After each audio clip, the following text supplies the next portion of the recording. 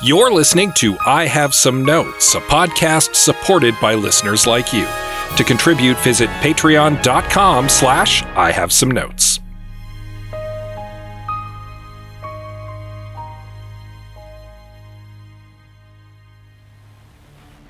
Okay, Liam, here's a pitch. A cute contemporary romantic comedy, maybe starring Meg Ryan? I wouldn't call that contemporary. It's very 90s. Okay, what about a parody movie that lampoons all recent horror movies? That's already been done, and the trend peaked in the 2000s. How about we adapt a trilogy of young adult sci-fi novels into a 4-film series? All the good ones and not so good ones got made in the 2010s. Have you been living under a rock? Okay, what about a superhero action adventure that takes place across multiple timelines and alternate dimensions? Even that premise is extremely played out, and we aren't even halfway through this decade. I have some notes.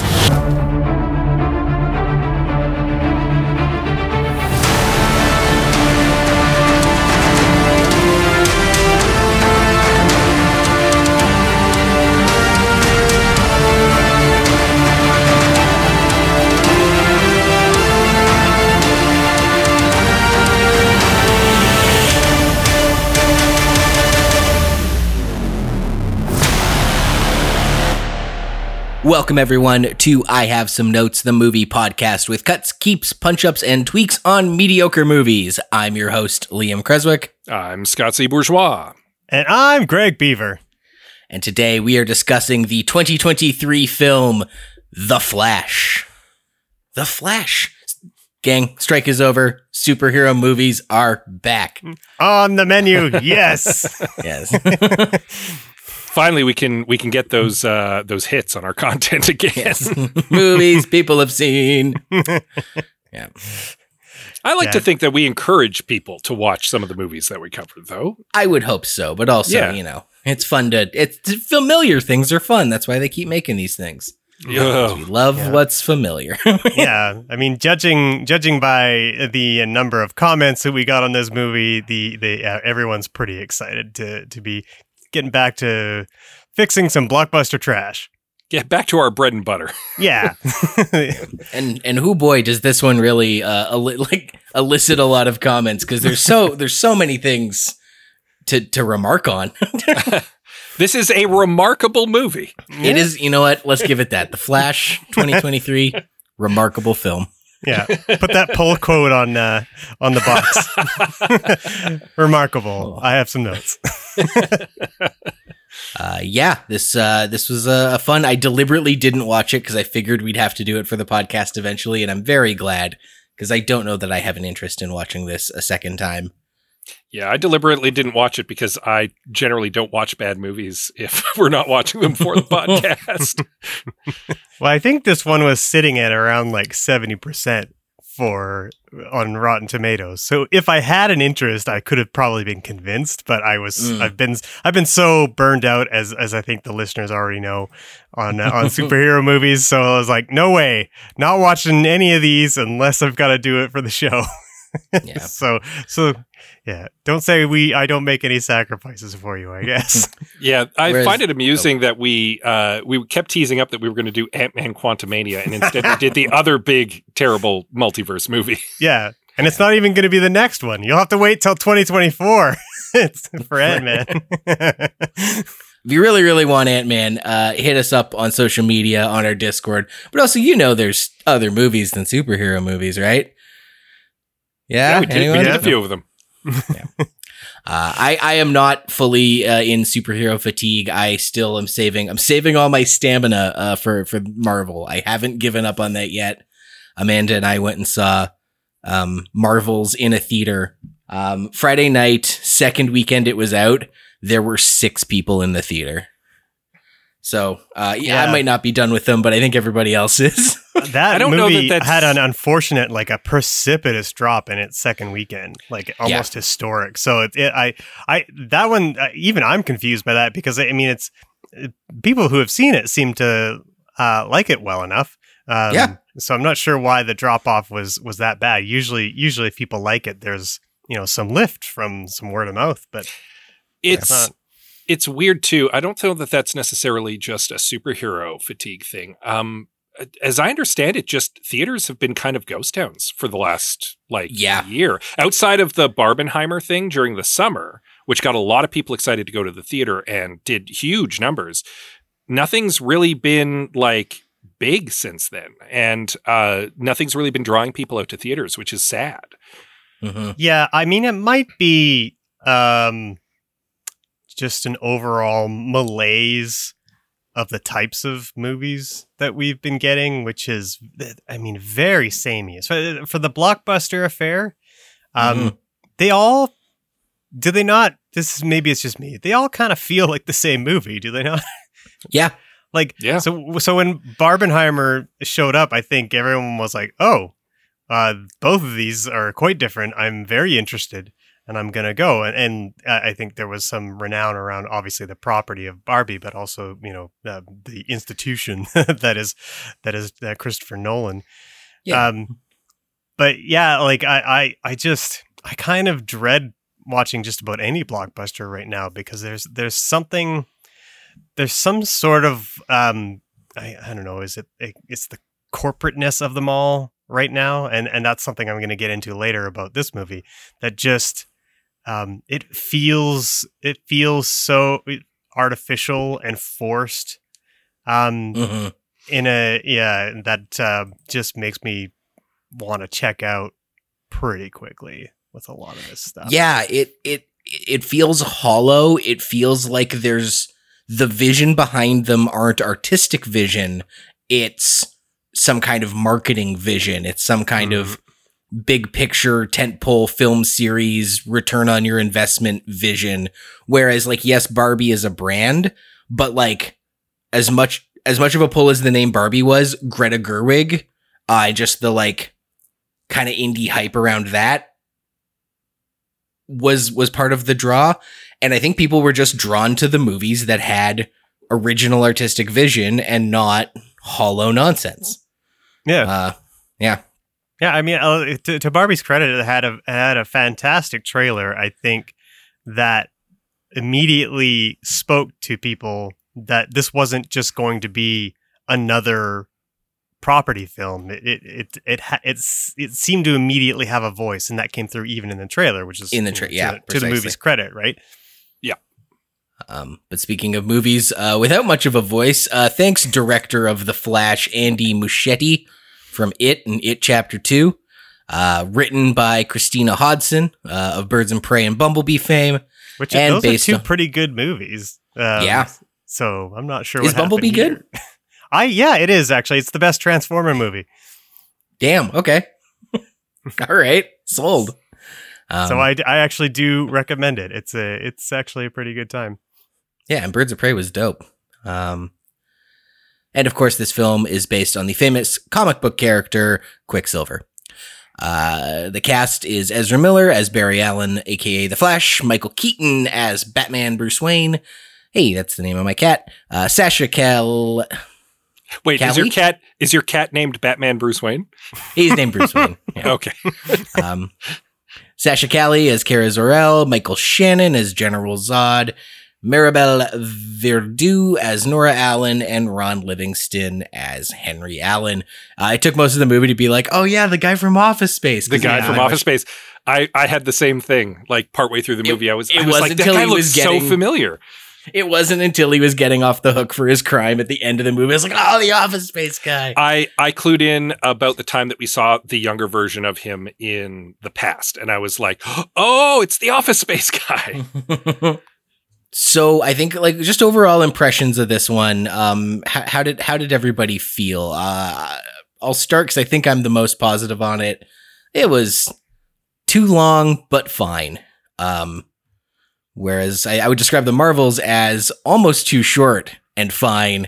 So that's why the Marvels is infinitely a better movie than this. Better to get in and get out quick than beleaguer the point. Please, movie studios, for the love of God, give me a 90-minute movie, especially if it's an action movie. I don't want to sit and watch a 2.5 hour The Flash movie. Yeah, the irony of the Flash being in a super long movie that just keeps dragging just a slog. Yeah. Just an absolute slog. But overall, I left it entertained. I think I'm in the minority. I did not find this character, Barry Allen, or even young Barry Allen, as annoying and obnoxious as everybody else did. But that I realize that's I'm in a minority. But overall, I left the film mostly entertained. And then the more I thought about it, I was like, no, that was all very stupid. What about you guys? What was your takeaway? I was pretty meh on it. I'm probably closer to where you landed on it, where it's fine. It wasn't like unwatchably bad. There were definitely things in it that I enjoyed. There were some moments that like where the comedy hit. There were some cool things that I enjoyed, some nice ideas that were played with, but overall it was just kind of like, meh. I've kind of seen this all before. Yeah. A couple moments that hit, a couple jokes that land, but overall, yeah. Greg? I hated it. This one is a weird one because it's a movie that gets the heart right, but everything else around it is a big mess. That's like interesting take. Yeah, actually, damn. Yeah. Like Barry's relationship with his mother and the theme of loss and acceptance, and like I track that all very well, and there are a couple really good scenes that are written beautifully and really, really work. And that would be great if it weren't surrounded by all this superhero schmoz that makes a big mess of everything. And it's really unfortunate to me. Like, and I definitely feel like there's like, you can definitely feel the corporate hands in this one, Yeah. I mean, there's no more movie studio scene than I've ever seen in my entire life than that final convergence of timelines scene with like the spheres. Oh, the disco balls of alternate dimensions. Yeah. That like they like those disco balls like literally look like they have film strips in them. And like, yeah, it's just, I've never seen anything so slimily corporate in a movie before. And it was absolutely disgusting. If it wasn't in it, maybe this movie gets like a 2.5 stars for me, 3 stars or whatever, but like that just dragged everything into the gutter. Oh yeah. That scene was the most egregious. I'm almost tempted to have Scott do the plot summary now, because I want to really belabor how bad that particular scene was. So let's catch everybody up on the off chance you haven't seen this particular film. Tell me something. You can go anywhere. Another timeline. Another universe. So why do you want to stay and fight to save this one? Because this is the world where my mom lives. I'm not going to lose her again.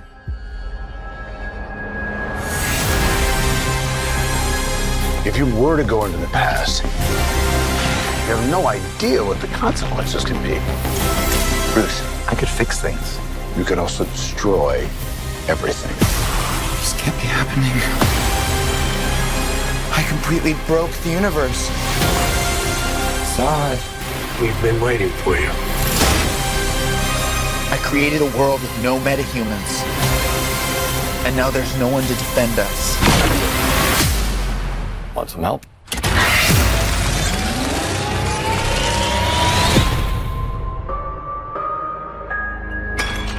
Oh. You are? Yeah. I'm Batman.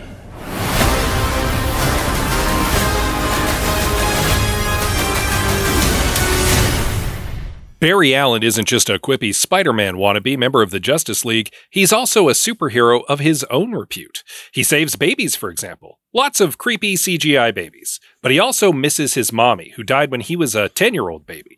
Barry's dad caught the blame for her death after a home invasion was mistaken for domestic violence, and he remains in the slammer to this day.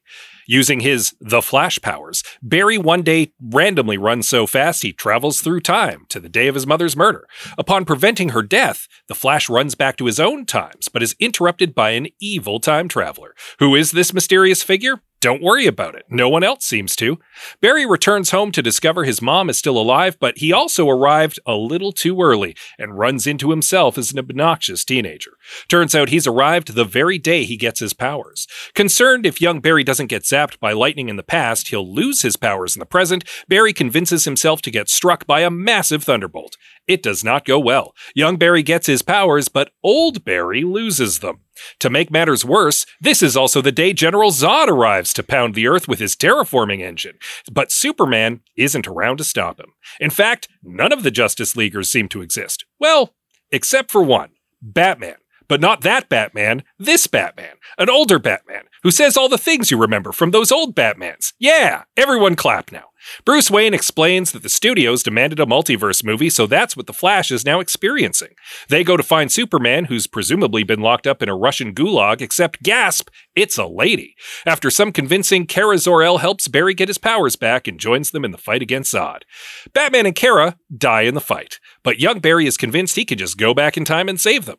No matter how many times he tries, though, it never works. Finally, reality breaks down and the universe fragments into a cavalcade of CGI cameos, just as Stephen Hawking predicted. Obsessed young Barry turns out to have been the evil time guy all along. In the end, Barry must kill both his younger self and his mom to restore the multi-time verse, and maybe learn a lesson about letting go or something. Who knows? Now, if that seemed like a very long-winded plot summary, I'm going to point out there are several plot beats that we skipped over. Mm-hmm. Oh, yeah. Like, when we said this movie is a slog, we were not joking. Yeah. So you wanted to get into the globes of multiverse. Yeah, because that's the thing that I got really hung up on, specifically the Nicolas Cage Superman movie, because it... at one point, as he's seeing like black and white Superman, he's seeing Christopher Reeve Superman, he's seeing Adam West Batman, yada yada. They show terribly CGI'd Nicolas Cage as Superman in the never-made Death of Superman movie. Tim Burton killing a giant spider, as much discussed in the Kevin Smith bit, as much discussed in the documentary about this movie that never got made, and it is audacious that they not only tried to pull the thing No Way Home does, which is retroactively tie old movies into this multiverse movie instead of creating multiversal iterations on the base reality they've presented, but now they're doing it with movies that don't even exist. It was unhinged. I'm like, who is this for? This is just for me? Yeah, this is and a the meme. kind of it's yeah, memes. It's a meme. Good. Oh, it was so. It got me thinking about multiverse movies. And I want to lay a little bit of a theory on you guys, like really what a good multiverse movie needs. I ended up realizing this movie, The Flash, made me like Doctor Strange in the Multiverse of Madness more and Spider-Man No Way Home less. Because at least to its credit, Doctor Strange and the Multiverse of Madness presents a base reality and then creates new iterations on that base reality. We don't go into other movies. We don't go into other works. We don't go into comic book storylines or video game storylines.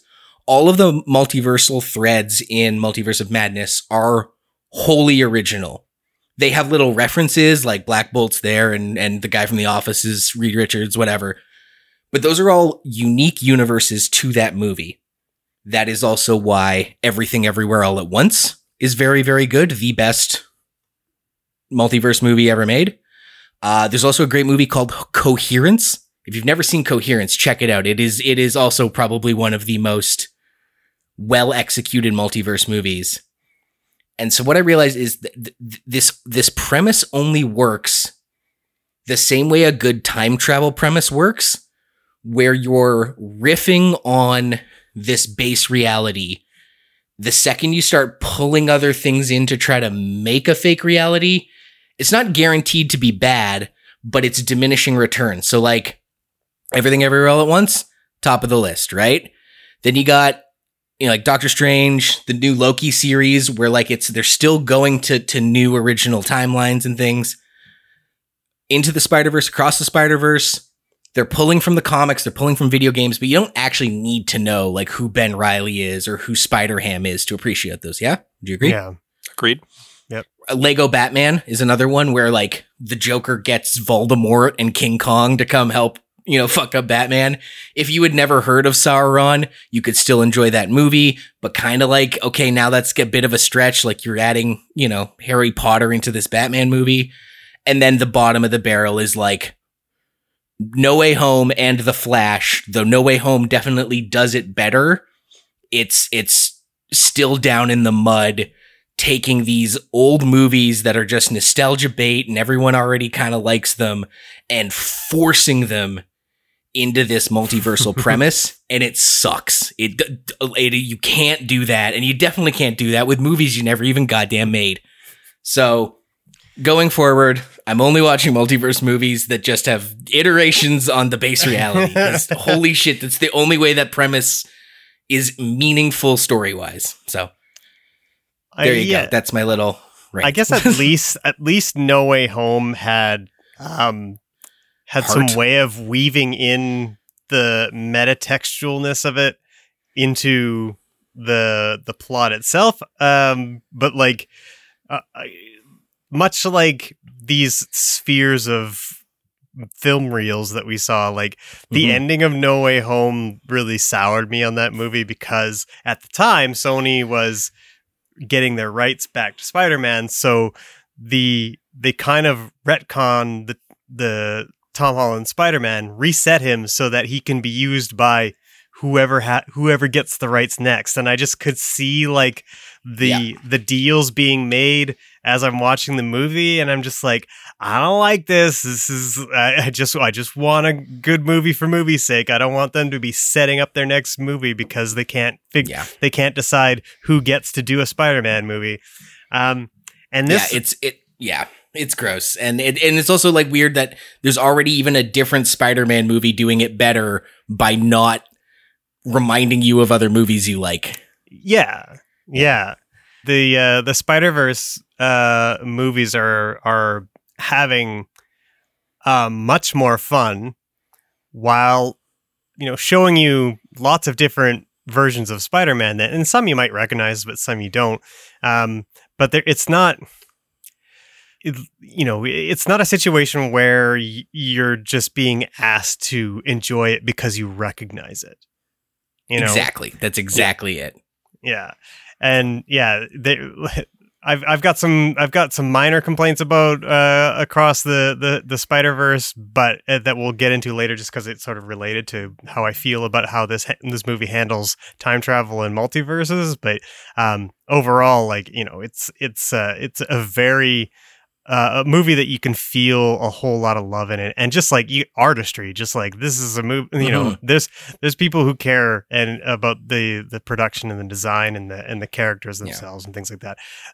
You don't really feel that here, and especially in that global time mashing scene is where everything breaks down. And like when you started this, you kicked it off with the Nicolas Cage thing.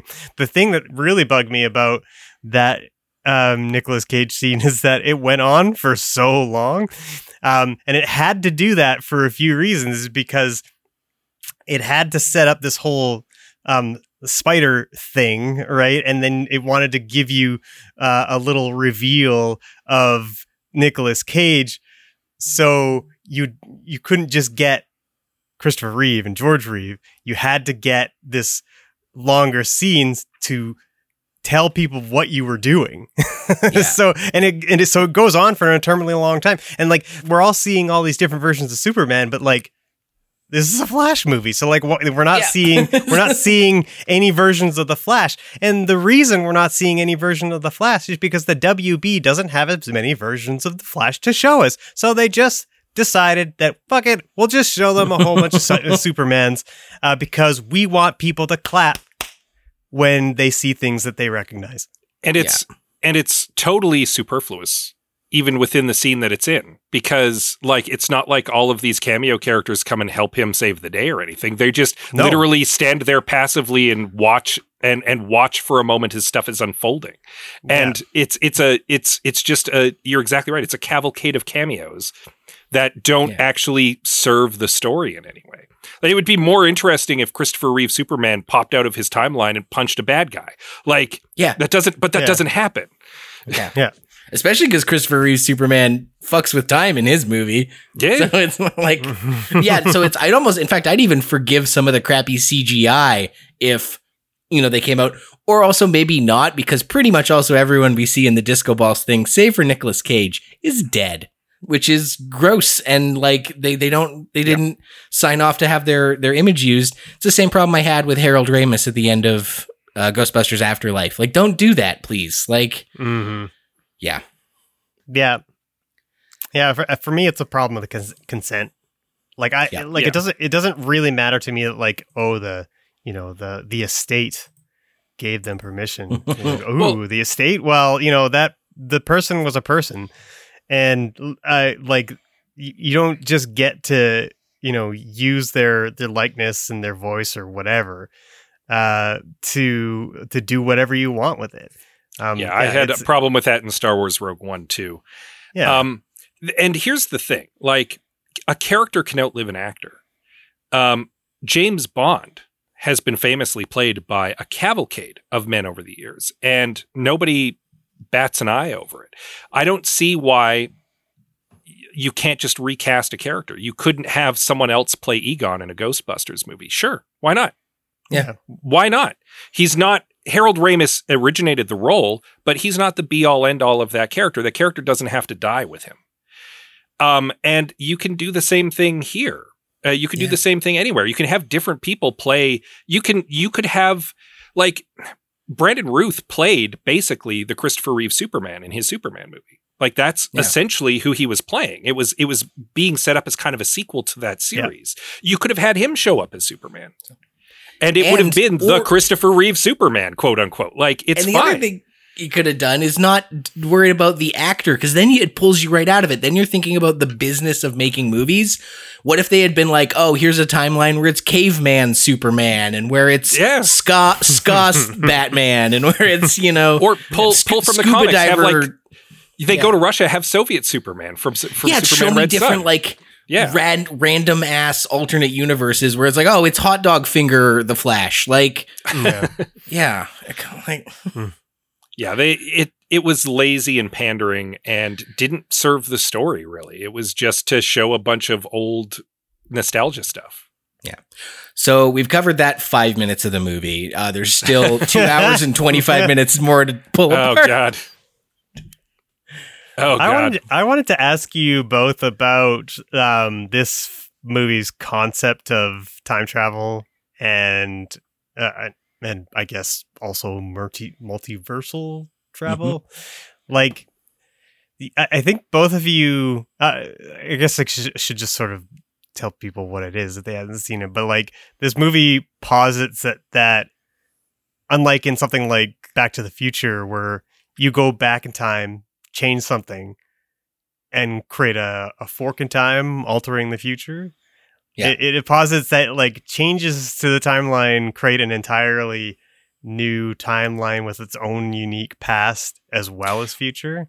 Well, what he's suggesting is that what Batman kind of describes, and I kind of liked it. It was an interesting look at a time travel theory, is that you have a multiverse and it's like a bowl of spaghetti, and some spaghetti crosses over other spaghetti, some spaghetti runs parallel to some spaghetti doesn't even come close. Like, it's totally dissociated, but it all overlaps in this tangle. And when you time travel, you're actually stepping between strands of spaghetti. And sometimes you end up on a piece of spaghetti that's very close to your spaghetti, so it's not all that different. But sometimes you end up on one that's just crossed over, but has a completely different past as well. And that's where you end up in the multiverse. So you can't really time travel. You can only really multiverse travel in this version. But I quite liked it. Like, time traveling? It's inconsistent. But it kind of just tries to have the best of both worlds. Like, this idea that if you go back and change something, you don't create a fork, you create an intersection where a bunch of different things would have had to have occurred for you to zig when you zagged in your timeline. You only get a zag timeline if Michael Keaton's Batman in your universe, right? Like, and I liked that idea on paper. I think it's one of the first times I've seen an original take on time travel mechanics, and then it is squandered. Kinda, yeah. Extremely squandered. Yeah. I agree that it's an interesting concept, but I think the effect of it is like for me as an audience member, like the way that Barry can affect the timeline becomes much less clear to me, and like because it doesn't necessarily feel like, oh, he could just go back and like this is what he does, but he changes he saves his mom by simply adding a can of tomatoes to her shopping cart, which was clever, and then he just removes it to fix things. But for me, it like I start asking myself questions of like, well, why isn't he, when he goes back and changes things, why isn't that hopping to yet another universe? Which I guess it kind of does, but like it just gets like it gets really messy really quickly, and the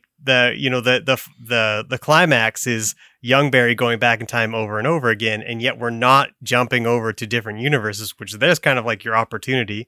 But you're always in the exact same fight with the exact same characters who are always dying over and over again. So they're kind of like trying to have like they're trying to play it like a straight time travel movie, but also a multiverse movie, and like they're not really they're jumping to different rule sets whenever it's convenient, and I think that when the movie's logic breaks down like that, that's when I start getting frustrated.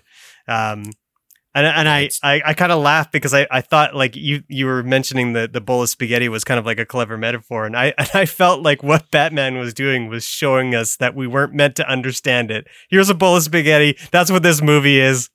Whatever. Yes, Batman makes two spaghetti analogies. Raw spaghetti, where he's got two solid sticks of spaghetti that pivot and make like, two lines intersecting.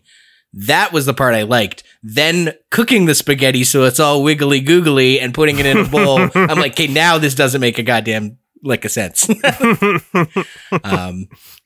Yeah, they should have stuck with the raw spaghetti thing, and then you could have had a lot of fun with this like idea that every change creates a pivot, not a fork. Mm-hmm. But then they throw out pivot for hot mess. Yeah. And pivoting and hot messing are two very different things, Batman. And hot messing is how this movie ends up unfolding. Yeah. Well, let's what do you guys have for things you liked about this? Because we all did say there were a few things we liked, and I feel like we're just we're gonna rag on it so hard. Give me one thing that did tickle you that you did enjoy about this flick. I did like seeing Michael Keaton Batman. I thought I didn't think it was well earned. I didn't know that it was very well executed, but it was nice seeing Michael Keaton as Batman again. And he was played pretty consistently with the Batman from the 80s Batman movies too. Like I believed it was the same character. And that maybe that's just it hitting me right in the right nostalgia button, but I enjoyed a lot of the stuff with him. Again, I don't know that it was well executed in the context of the movie, but it was nice seeing him suit up as Batman again. I'll say that. Also, Michael Keaton's a blast. Yeah. I was genuinely a fan of the sort of opening action scene with the babies falling out of the hospital. Each one in more peril than the last. Yeah, and the sort of the game it created where he's got to eat because he's hungry. He can't move them too fast or they'll get jostled. And how he's going to like collect these babies and a dog and I think something else and a nurse all at once. It was just like a very well thought out scene. It was one of those great set piece action scenes of a movie that I think the comedy of it paid off. Kind of gave me like Pirates of the Caribbean vibes of just like, here's an action scene that is all in the premise, not necessarily the like punches and kicks and choreo. The joke that kind of no one thanked him and the Justice League are giving him the shit jobs. It got my hopes up pretty high. That's maybe the only fault of that scene was then it set my expectations too high. But I thought that was a genuinely fun introduction to the character, his powers, his struggles, some comedy, some drama. Great opening scene. Yeah, I think I said off the top that I really enjoyed the Flash or like Barry and his mom's relationship, and I think that largely worked. I also thought that when I was watching the first third of this movie, or everything up until young Barry shows up, I was really thinking like, man, you know, Ezra Miller reminds me a little bit of Shia LaBeouf in the sense that they are a very natural actor, you know, just a lot of like raw talent. And I was thinking of that, you know, through about 2/3 of the movie until we got to young Barry, and the choices that Ezra Miller was making for young Barry were so obnoxious and so irritating that I had started to think better about the talent that Ezra has. Woof. So fair, but generally, like very like off the top, I really liked their performance of old Barry, and yeah, I mean it's unfortunate that they've got such a rough. I don't know what I want to say. It's unfortunate they kind of suck. Yeah, they can't handle fame well. They can't hang. Yeah. So, I was not as turned off by young Barry as everybody else was, but I can see it. Yeah. I think they were just trying to really like, you know, alternate timeline. This person didn't have to deal with a dead mom and a locked up dad. Therefore, young Barry is as obnoxious as any 20-year-old you'll meet. That kind of tracked for me, and I appreciated how big they went with it. But I also understand why everyone else hated it. But no shade for me on that one. Yeah, I don't know. Like I think that's kind of it for me for like the good things. Yeah, because like even like there might be like little moments here and there. Oh, it was generally funny. I'll say that. Yeah. Most of the time, jokes were pretty good. I just wish that when we got to see Michael Keaton play Batman again, that it didn't feel so hollow when they kept putting the old words in his mouth. So that he could say the thing like it, you know, when he says, hey, you want to get nuts? Let's get nuts. Like that quote is so removed from its original context that it makes no sense in the context that he's saying it. Like, I don't know. There was a few different quotes that he had, and it was just, yeah.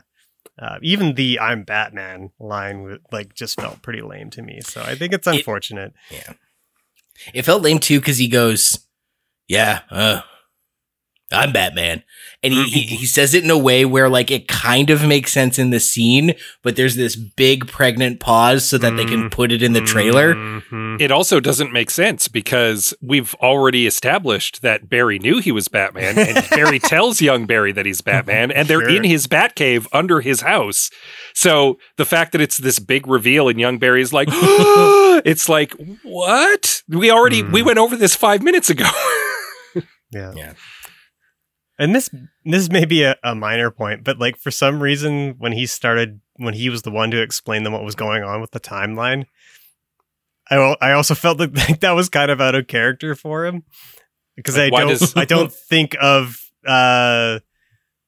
Batman as like just like as a scientist, like he's kind of like a detective, and like I'm sure he thinks critically and all that, and maybe science is an interest of him. I suppose he's like an inventor, or he's supposed to be. I don't know, but I mean, I guess it depends on what version of Batman you call home. But I think it would have been very easy just to have, you know, as Barry are walking through his mansion, just to have a quick little scene where he's like, because he's old and he's bored because the Gotham's hasn't had much crime, right? So just have them walk through the library, and he appears to have been reading all these science texts or whatever, and then there you go.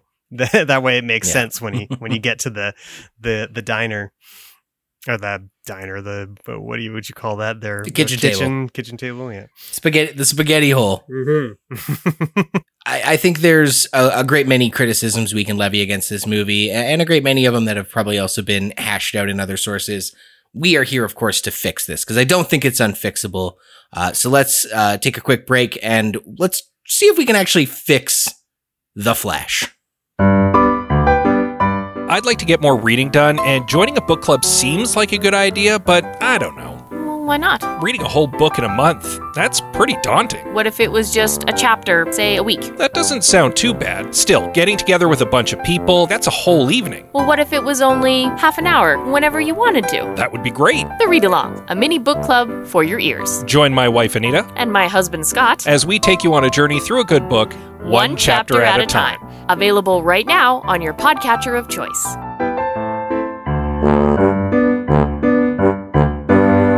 Welcome back to I Have Some Notes. We're going to fix The Flash. I've got a bunch of notes, but I want to actually start this off with a question. In two branching timelines, as it were. Is anyone of the three of us going to pitch the fix? Don't put Batman and Superman and Zod in it at all. It's me. I'm the guy. I guess someone would, because frankly, that just solves a lot of problems. If you don't try to multiverse it, you just try to time travel it. Like hit us with that, and then we'll fix what's on the page. I recognize we generally try not to do a page one rewrite, but this movie was very wrong-headed from the start to try to try to chase the multiverse train that's already long gone from the station. And then to also go back and use Zod again from he's been in almost every DC movie. Bring in a new villain, for God's sake. Especially because Barry Allen / Wally West, The Flash, they have a famous rogues gallery of regular villains who they constantly cross paths with. And none of them have appeared on film. Like, you could have had him go up against Captain Cold or Mirror Master or Top or Abracadabra or the Trickster or Gorilla Grodd or Pied Piper. Like, there's so many of them.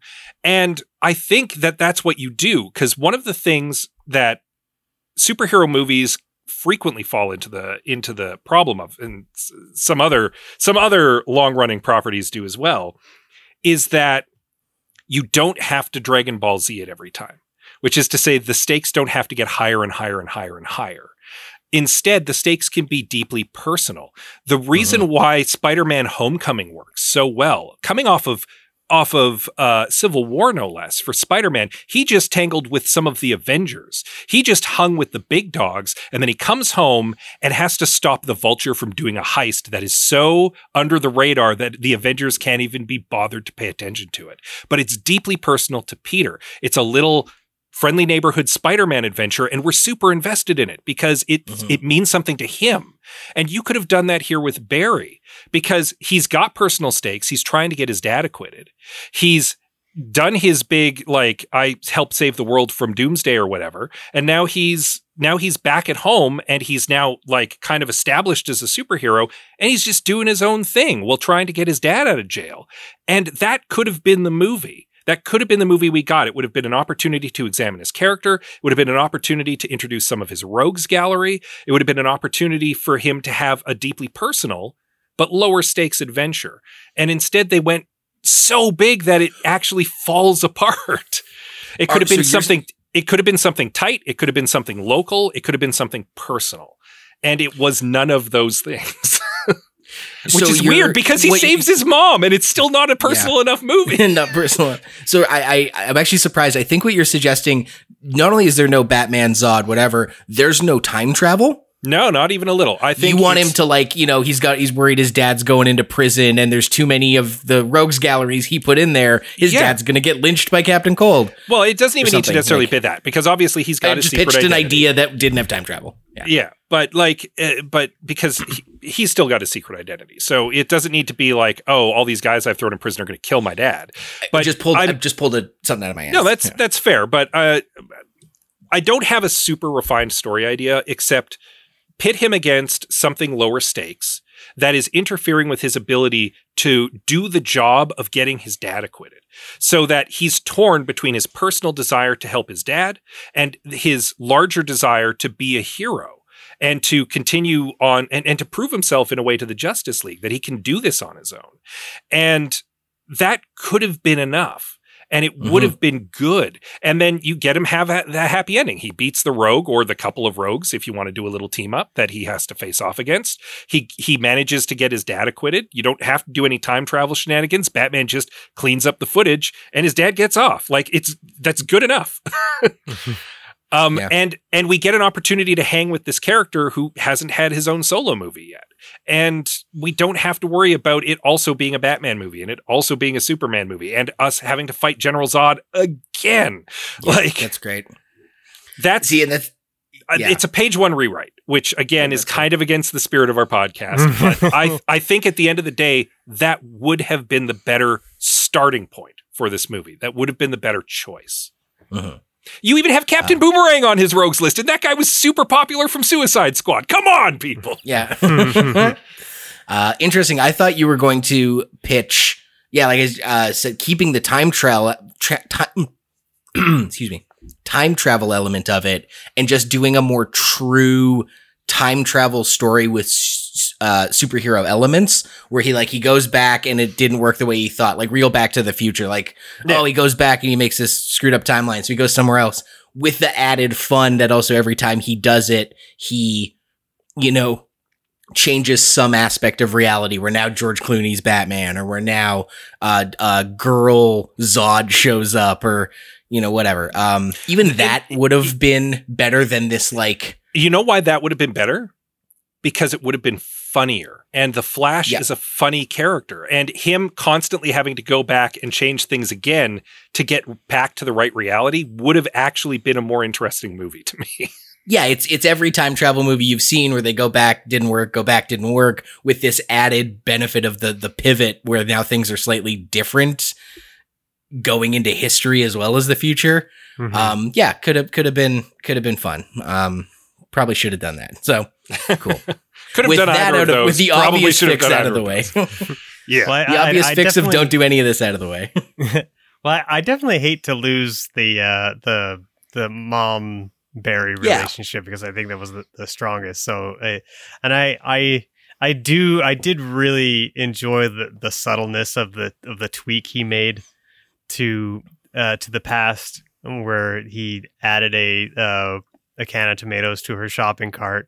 Therefore, she didn't forget the tomatoes. Therefore, her husband doesn't leave the house in order to go get the tomatoes, leaving her vulnerable, I guess. Which, I don't know.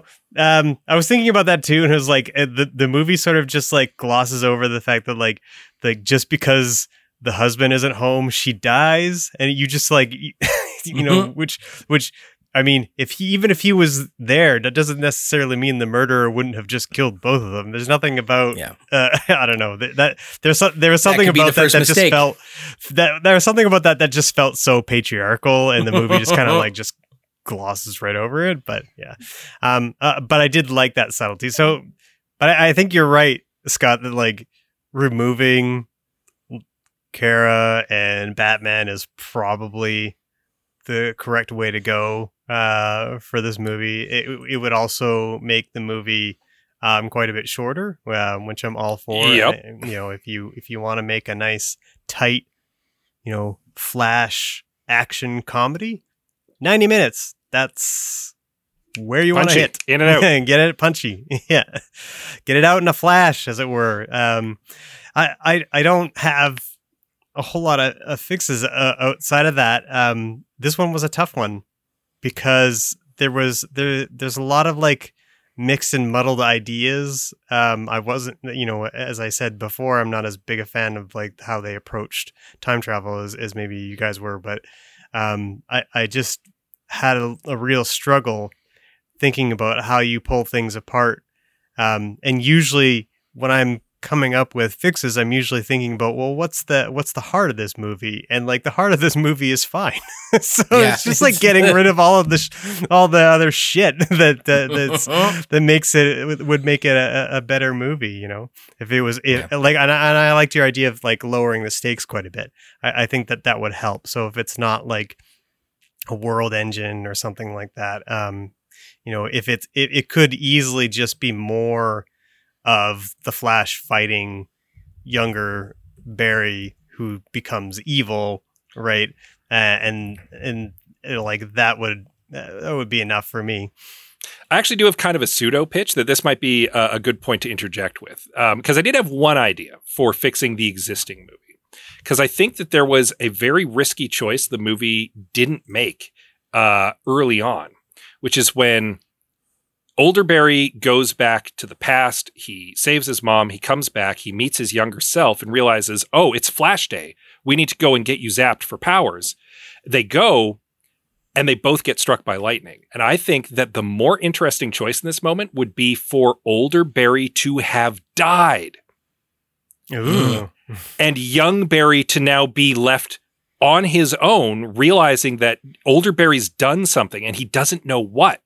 And now he has to go and learn to be a hero without having his hand held the whole time. And he needs to figure out what old Barry changed so that he can change it back so that he can fix, because now things are starting to go wrong because of the time travel thing.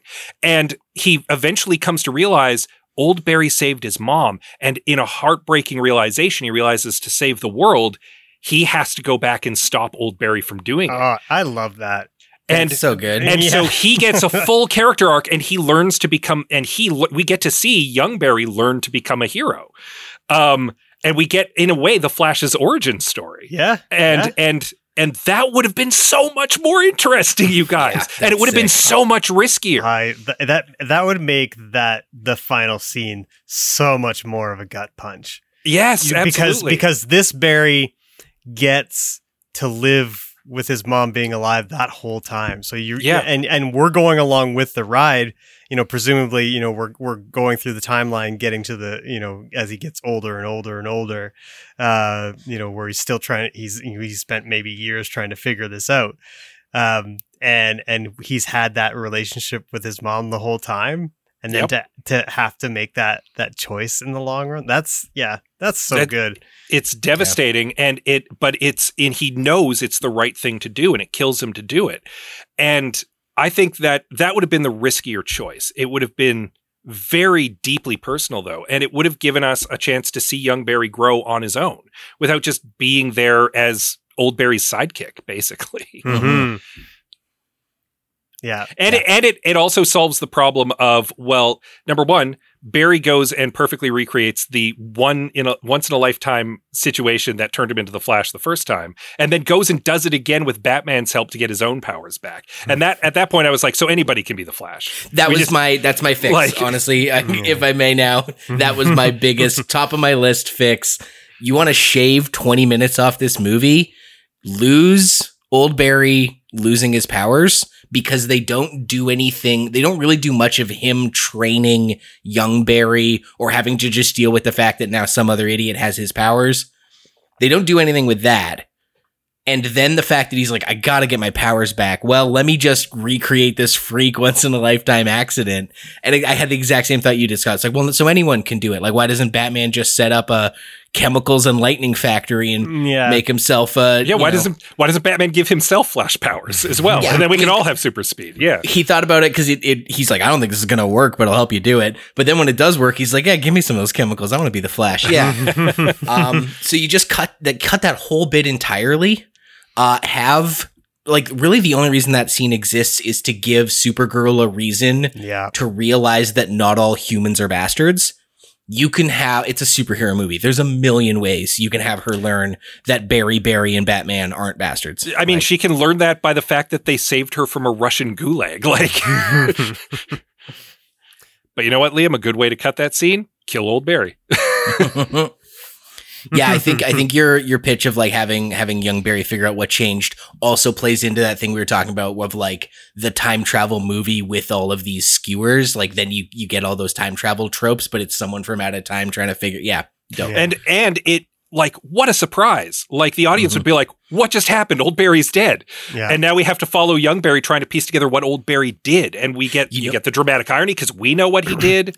Like, and we know it's going to hurt young Barry to learn what he did. Like, oh, so good. And if that movie existed, you know what actually would be a killer bit? At the very last scene where George Clooney shows up and he kind of just has that same friend of the show, Robin Slack, had the same observation I did. We like almost said it at the same time. The way this movie ends where Clooney shows up is kind of like that episode of Treehouse of Horrors where like they're eating with the lizard tongues and Homer's like, close enough. Close enough. But in your version or what we're pitching here, where like, you know, old Barry dies, young Barry's got to figure it out. Young Barry's got to kill his mom. He gets it all set right. And then, oh shit, George Clooney's here. He didn't quite get it. And it's kind of a bit like a no, I'm still not. I just think that would have actually been a funny scene and not extremely cringy and shitty. Also, again, it just anything, you know, show me Nicolas Cage, not to keep harping on this, but as soon as I see Keaton and Clooney, it just reminds me that Val Kilmer is very sick. Oh, and that's not a fun way to remember, you know, oh yeah, at the end of this movie, you remind me that Kilmer can't walk. Cool. Thanks, movie. Yeah. That was my big one was just cutting that whole losing powers, getting them back nonsense. That was my big one, but I have 3 like super quick little ones if you'll indulge me. First one is recast Zod. Everyone else is a different actor. Why is Michael Shannon here? Sure. I'm okay with that. So like, even if you don't want to, I mean, I think you're right. Don't fight Zod at all, but at least have girl Zod or like old black Zod. I don't know, whatever. Old Terrence Stamp Zod. Yeah. Or maybe a different guy comes on Zod Day. Maybe it's Grodd Day, and this, you know, hyper intelligent ape from space is here to kick the shit out of it and find some Kryptonian he's got beef with, whatever. I think the way that Scott pitched it, it definitely opens up to like use pretty much anybody from the Flash's Rogues Gallery, right? It doesn't really matter what the threat is. You just need a threat. So it doesn't need to be Zod. Yeah. Another one here. Amanda pointed this out when we were watching it. There's a needle drop during the big fight. It's like a raconteur song where the two Barrys are like working together. They're kicking ass. It's that, you know, fun needle drop scene where you're watching the hero go nuts. And that's fine. But then they also cut to Supergirl and some of her action and her fighting while the needle drop still plays. And like, she's not having fun. This isn't a fun team up hero moment for her. This is like retribution and rage. And so just like take any of her action away from the raconteur song, please. It undermined what she was doing by giving her the same like needle drop dancing vibes. And I really hope this has some gravity when I tell you that I'm a huge Marvel fan and will watch all the Marvel movies. And if I'm going to say this, I really mean it. There was too much bathos. There was lots of genuine, heartfelt moments, sure, but for every genuine, heartfelt moment, there were 2 or 3 that were undercut by a joke. Usually, young Barry's obnoxious laugh. Too much bathos. Let moments breathe. Believe in your drama. All these movies need less bathos. Agreed. Those are my fixes. Guys, I think we pitched a couple good fixes for this movie. Yeah. Whether it's a page 1 rewrite or just a few tweaks, there's so much to be done with this. Or just some riskier choices even. Yeah. Don't play it safe. Yeah. And because there's so much to pick apart, our listeners had no shortage of suggestions. Thank you to everyone who commented. Let's get into them. To start things off, Tack asks for some clarification. To be clear, no cans of gasoline or industrial paper shredders as a solution, right? I mean, that was kind of my first suggestion. I mean, based on the movie's box office, you might as well have done that. Yeah. Yeah, why of all the things Warner Brothers is cutting for tax purposes, why wasn't this one of it? Yeah, they didn't want to give up on the one that had Keaton in it, I guess. Yeah.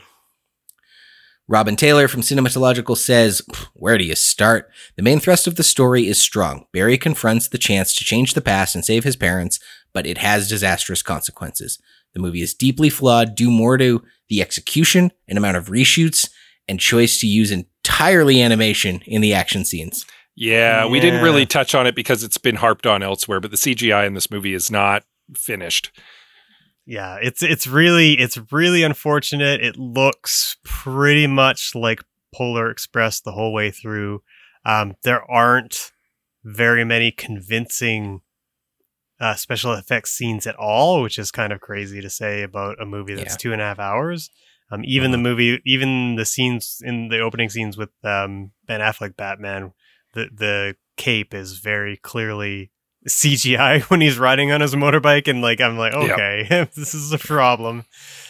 One of the parts that kind of chapped my ass was how often we see Barry in the Speed Force or like the Flash running, and it's an animation of a figure running and not Ezra in a costume sprinting in front of a green screen.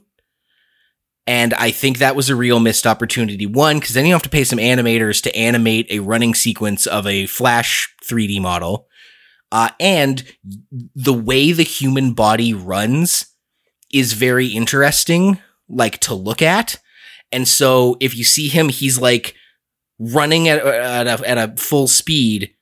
Great. It's an actor running the way you run, like to exercise. And when he's trying to go back in time, it's like the way someone like sprints, the way someone like really puts one leg in front of the other and like flaps their arm. And if you could see, the Flash like sweating and spitting and running really hard, the way someone who is running really hard runs with all of the CG Flash stuff going behind him, it would have looked way better than this like evenly paced, jaunty, slow-mo nonsense that we get. Like it. I think part of me appreciated that his weird jaunt because it reminds me of like how you run on the moon or something like that. Like we have no idea what running in that speed would entail. So like I think that they were trying to find a way of sort of like his running to be sort of illustrative of that. That was my guess, but I could be entirely wrong. But it did lead to one particularly funny moment where old Barry thinks that he has gotten his powers back, and he starts running around the room, and he runs around the room in that slow jaunt, thinking that he's going really fast, but he's not. So I did enjoy that joke. It was a good joke, and it kind of poked a little bit of fun at the way that they do the run in the Flash. So I don't know. I can agree with you too that like seeing him actually just like really chug would be good too, but I don't know. Yeah. The way they have it, it looks like he's cross country skiing, not running. Yeah. Colin McIntyre says, I think if you remove the terrible Batfleck Batman, his costume makes me angry to look at. An over-the-top fan service, brown-nosing Michael Keaton's Batman, you'd have an average-ish movie. I mean, we kind of agreed. Definitely one of the worst bat suits I've ever seen. It was awful. Yeah, the Michael Keaton Batman suit, though, looked pretty good. And I'm glad that they gave him the technology to move his head this time. Because he famously couldn't in the original. He's had 30 years to figure it out. Yeah. Andrew Craig commented, go back in time and tell them not to make it. Besides the obvious fix the CGI, it suffers from a crisis, wink, of being stuck between what's coming and what's come before. If there was a more definite direction, it would have stuck the landing better. I also would have made it more multiversal. It's cool they brought in Keaton, but then weird that they only relied on the DCEU Zod. Again, I think that was my comment. Why is it Zod? And Scott's comment again. I would have liked an actual Flash villain to have been in it. Yes. There's so many Flash villains and none of them have shown up in a movie yet. Put in Captain Cold, put in Mirror Master, do something. And yeah, Gorilla Grodd. Like, okay, to be fair, a lot of the Flash villains are very stupid, like even more stupid than Batman villains, but you could find a cool way to make it like interesting and relevant or funny and interesting, like most of the Suicide Squad. Yeah. The Flash is a quippy hero. He's played for laughs. He's a clown. You can have him go up against an equally silly villain and there still be stakes and there still be action and there still be danger. Yeah. And but even though they're both a pair of jerk asses wise-assing at each other. Deadpool does it. Like, you can do that. I think also if you embrace the silliness, I'm thinking of in Across the Spider-Verse with the Spot. Like that is an inherently very silly villain, but by the end of the movie, he is terrifying. So like there's ways of doing it that even if the character is kind of silly, you can make it have a lot of high drama and have a lot of fun at the same time. Absolutely. Stu World Order says recast Ezra. That's fair. Yeah. I don't think anyone's jonesing to see them in any more movies. And that's, Yeah, there were calls to recast Ezra even before this movie got made, and there were a lot of people who were stunned that they weren't, considering the legal trouble that they were in at the time. Yep. Yeah. The Recovered Podcast says, maybe, we're just spitballing here, when all the universes collide, we could have seen some more alternate Flashes. The guy this movie is about, instead of a bunch of alternate Supermen with no other Superman has been in the movie. I mean, it's not like there was a long-running Flash series that you could have pulled from. Yeah. Yeah, again, it's they could have showed other Flashes, other works, or like I said, I would have rather have just seen, Mustache Universe, Hot Dog Finger Universe, Caveman Universe, whatever, right? Have some actual fun with the concept of a multiverse. Don't remind me of movies that may or may not even exist. Yeah, this is very similar to the conversation we had in the Doctor Strange episode where, they did do some fun multiverse stuff, but not nearly enough. But, whereas this one's none. Do a Doctor Strange amount, none. please. Yes. At least have 5 minutes where we get to explore the interesting world of multiverses. Yeah, I've never thought I'd be like, this movie needs less Batman and more Pizza Papa, but here we are. I was not expecting to come out of this movie going, please be more like Doctor Strange in the Multiverse of Madness. Yeah, it's really... Holy shit. Derek Mirren says, and we're not supposed to do a page one rewrite? I think we did pitch one. Kinda. We bent the rules. We didn't break it. I just don't think there's a version of the Flashpoint story that could have been satisfying. In my opinion, the lesson of no matter what you do, you can't save her is antithetical to the superhero genre. It'll always be wrong, though this version is especially overcooked. Just watch Looper instead. Do you guys have a time travel movie you want to recommend? Mine's Coherence. If you haven't seen Coherence, it's great. If you want to cook your noodle, go watch Primer. Mm-hmm. That one's pretty convoluted and layered and benefits from a rewatch, and it's pretty hard science time travel. I recommend it. Palm Springs, I love it. I love those good old time loop ones. Yeah, yep. Good old time loop movie, and of course, Back to the Future, the classic. Yeah. Oh yeah. Goes without saying. Danny G says, it's crazy that for the first Flash movie, they did Flashpoint, a company-wide crossover. Crazy. The first Flash movie should have been him fighting the Turtle while Leonard Snart steals a cold gun. Captain Cold. Yeah. Needed more of Kara. She was key to Young Barry's arc and needed more time to get to know her. Also, maybe Zod Fight could have had some amount of backdrop. I know nothing about the Flash, so these names are hilarious too. The fact that Scott keeps enthusiastically telling you Captain Cold, whereas I'm Team Gorilla Grodd. No, but the Leonard Snart made me laugh quite a bit. Trickster, Weather Wizard, Top. Come on, there's so many good ones. You could be literally just bullshitting me and just Abracadabra. He comes from the future. There's time travel right there. Cody commented, I think the easiest note is to not adapt Flashpoint. Arguably his most popular story, but what makes it exciting doesn't necessarily have to do with the Flash. Yeah, and that's something that a couple people have brought up at this point. It's just don't go with the big Flash crossover thing right off the bat. There's a reason why Avengers works is because they took the time to lay the pipe for that. Mm-hmm. And you don't just start with Avengers. You build up to it. And this movie, how bonkers is it that like in 2023 we're still saying that about DC movies? That's fucking wild. Still haven't learned their lesson. Yeah. The Flashpoint storyline is the next Justice League movie, not the first Flash movie. Yes. Yeah. We got a couple more comments. They're a little longer, so please humor me if I truncate them, but do to the folks we're about to quote, thank you for commenting nonetheless. Two Idiots and a Dog says, does Scrap It and Release Batgirl instead count? Yeah, how is this not a tax write-off? I can't. But more seriously, outside of the issues surrounding Ezra Miller, the other major problem with The Flash is that it's just another example of WB trying to copy the MCU's success without putting in the work to get there. What we literally just said, yeah.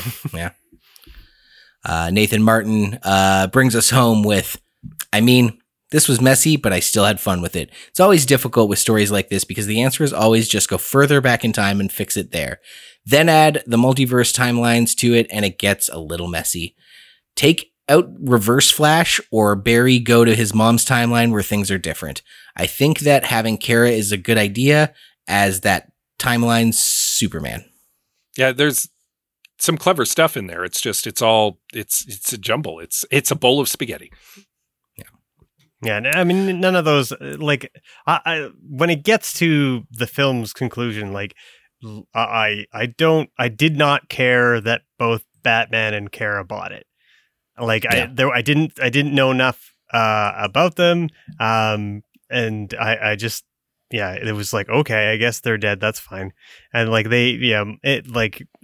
Batman's death scene is particularly unearned, and Supergirl's could have worked had they spent a lot more time with her. There's a couple scenes in this movie where characters die in someone else's arms, and the actor gives real like, bleh, I'm dead, and then falls over face. Like on two separate occasions, we laughed out loud of somebody just being like, bleh, and then like eyes roll back in their head and they go limp. Like, oh no, I seem to have died. But that concludes this episode on The Flash. Thank you for listening. Thank you for commenting. And of course, thank you for following us on Facebook.com/IHaveSomeNotes, on Twitter @IHaveSomeNotes, on Instagram @IHaveSomeNotesPod, and joining our Discord server. Thank you for that. Wait, you haven't done those things yet? Well, what are you waiting for? Well, at least you've subscribed, rated, and reviewed on Apple, Google, or your favorite podcast app. God damn it, you haven't even done that either? Come on. But thank you to those who have. Yeah, we also have recently set up shop on Blue Sky. If you've got one of those tasty Blue Sky invites sitting around. Do you want some invites? We can give you some. we have a couple, yeah. You can, of course, also head over to patreon.com/IHaveSomeNotes right now, because we appreciate your monthly financial support, because it helps us keep the lights on around here. You can dive on in with that and get a little bit of extra content, a little bit of early content, and maybe some more bonuses down the road. We're still kind of figuring that out. Yeah. And one good blockbuster episode deserves another. So in 2 weeks, we'll be taking on Indiana Jones and the Dial of Destiny. I've actually been looking forward to watching this one, even though it's got middling reviews. I really want to see where they went with it. Yeah, I think this one is right in our wheelhouse for a very fixable middle-of-the-road film. Yeah. Hopefully. Until then, I've been Liam Creswick. I'm Scott C. Bourgeois. And I'm Greg Beaver. Keep watching the skies. For Zod.